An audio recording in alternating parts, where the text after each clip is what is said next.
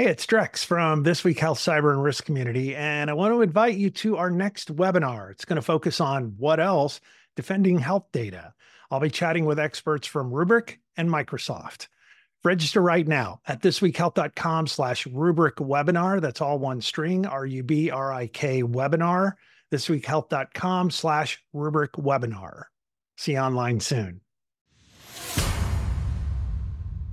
Today in Health IT, Common Spirit is back online, and I'm going to talk about what we learned. My name is Bill Russell. I'm a former CIO for a 16-hospital system and creator of This Week Health, a set of channels dedicated to keeping health IT staff current and engaged. We want to thank our show sponsors who are investing in developing the next generation of health leaders: Gordian Dynamics, Quill Health, Tausight, Nuance, Canon Medical, and Current Health. Check them out at thisweekhealth.com/today. All right. Hey, if you're looking for the interviews in action that we did at Chime, you're going to want to subscribe to This Week Health Community. We are dropping them over there. This Week Health Community is the green one. So if you search on any of your podcast listening options, Apple Podcasts, Google Podcasts, Spotify, look for the green one, This Week Health Community, and we are publishing them over there. Great interviews. Look forward to getting your feedback as you listen to those. All right, I'm going to be another announcement. I'm going to be at the health conference starting on Sunday. I may or may not get today's shows out on Monday and Tuesday. I hope to, but I cannot promise it. A lot of travel, and I'm technically on vacation Thursday, Friday this week in between the Chime conference and the health conference. So I'm even recording this on my vacation, so don't tell anyone. All right, Common Spirit. So Chicago-based Common Spirit says the EHRs in most of their markets are back up and running.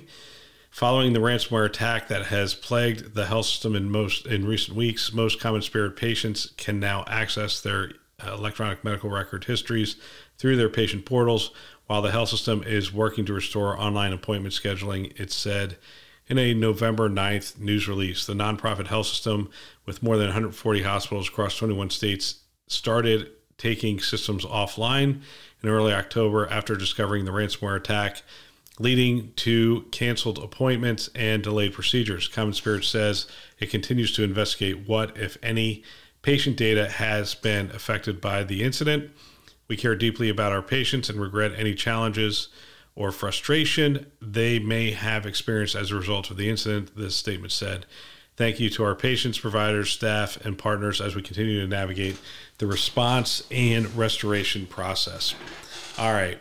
What did we learn? Well, we didn't learn much, to be honest with you. There's things we can surmise, but we didn't learn much yet. Hopefully, as we get further down the road, we will have some insights as to what actually happened and be able to learn from it. Here's some things we can surmise. They weren't ready for this. This 30-day outage of the EHR is the same thing we saw at Sky Lakes. It's the same thing we saw at Scripps.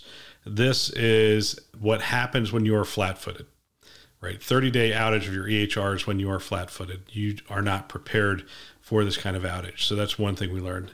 I think one of the things I have sort of extrapolated based on the systems that were down is I think this was merger related.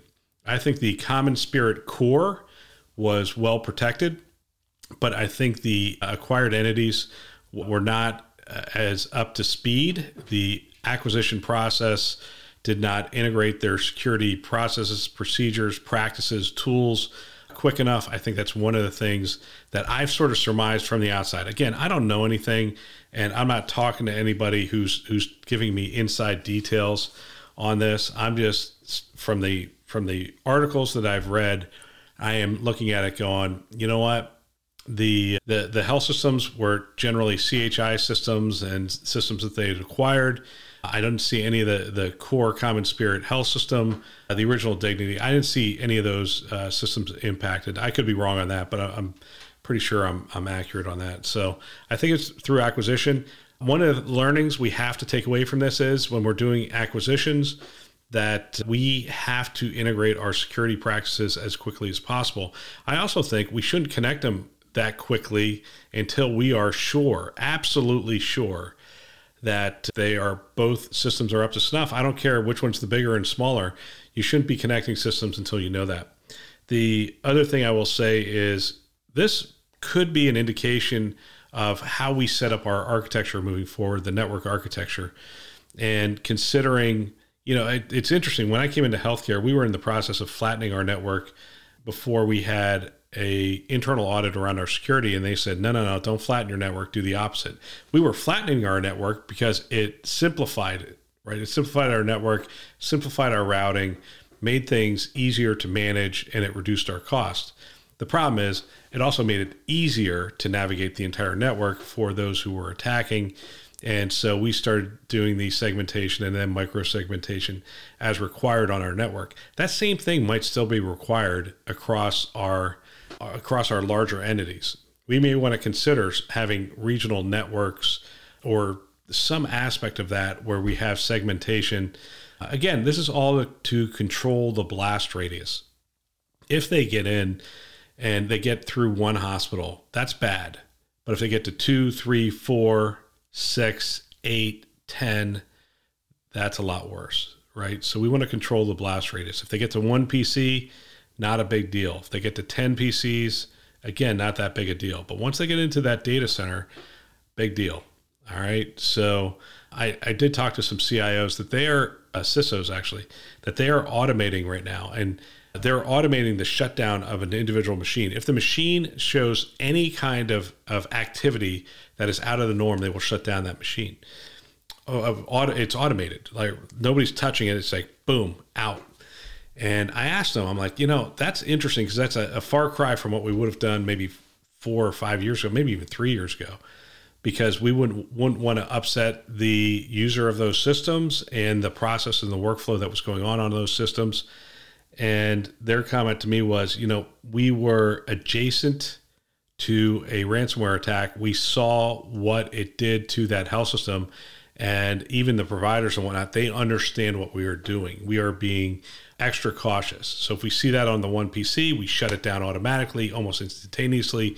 And quite frankly, they can't move that fast. If it's automated and it's shutting it down within seconds, they're generally not able to break out that quickly, and you may have contained something. On the flip side, you might have a false positive and it has inconvenienced some people. But that's the world we live in, right? Inconvenience is the price of strong cybersecurity and making sure that you don't end up with a situation like this. I think it's interesting. I think we need to rethink our approach to a lot of things. I also had a conversation with somebody about this concept of SIM-jacking and the fact that we, in many cases, still use our phone as the source for dual-factor authentication. Well, if you get SIM-jacked, that dual-factor authentication just goes through the floor, and now you've opened up your system. Regardless, they're not getting in that way yet. I mean, that's a sophisticated attack. It takes a little work to do that. Right now, we're still giving them credentials, right? They're still sending out the phishing attacks, and we are giving away credentials. They're getting in normally, but what we have to be looking for is that abnormal behavior when it starts. I think the other thing I would ascertain from how this is sort of played out, 140 hospitals, 21 states, but the number of hospitals that they did impact, they were in there for a while. It's not like they got in on Friday and they hatched this thing on Saturday. That's not what happened here. They spent a fair amount of time trying to navigate that network, and they were successful in navigating, we think, parts of those networks. Again, we're not going to know. The FBI will know, and others that do the deep forensics will know. Maybe they actually hatched an attack at each one of the regional health systems that got impacted. I'm not entirely sure, but regardless, we gave them the credentials, they got in, and then they were able to move laterally and do the things that they normally do.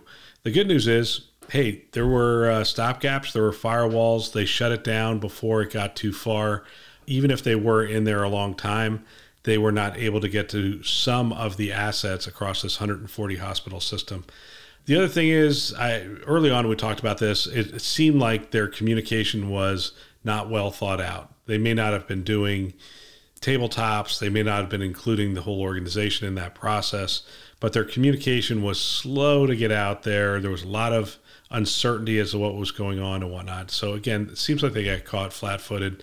I love the fact that they hired Daniel Barchi. Talked about that earlier this week. No one better. I think he's a wartime CIO, the kind of person you bring in when things are in resolve under pressure to put this thing back on the right track, I believe. So again, just trying to share some lessons that I think we can see from the outside. Hopefully you can take some of those things, apply them to your health system to make sure we're not reading about your health system a little bit down the road.